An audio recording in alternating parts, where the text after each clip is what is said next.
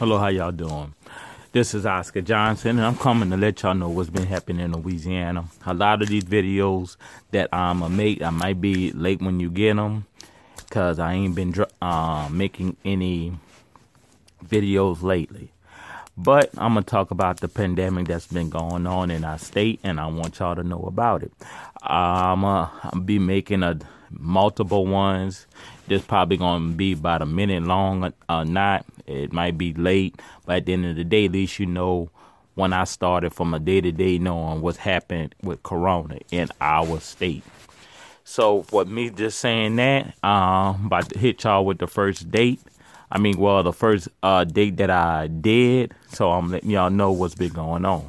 December the 8th, there were over 2,429 cases of corona, bringing the state up to 254,562 cases altogether.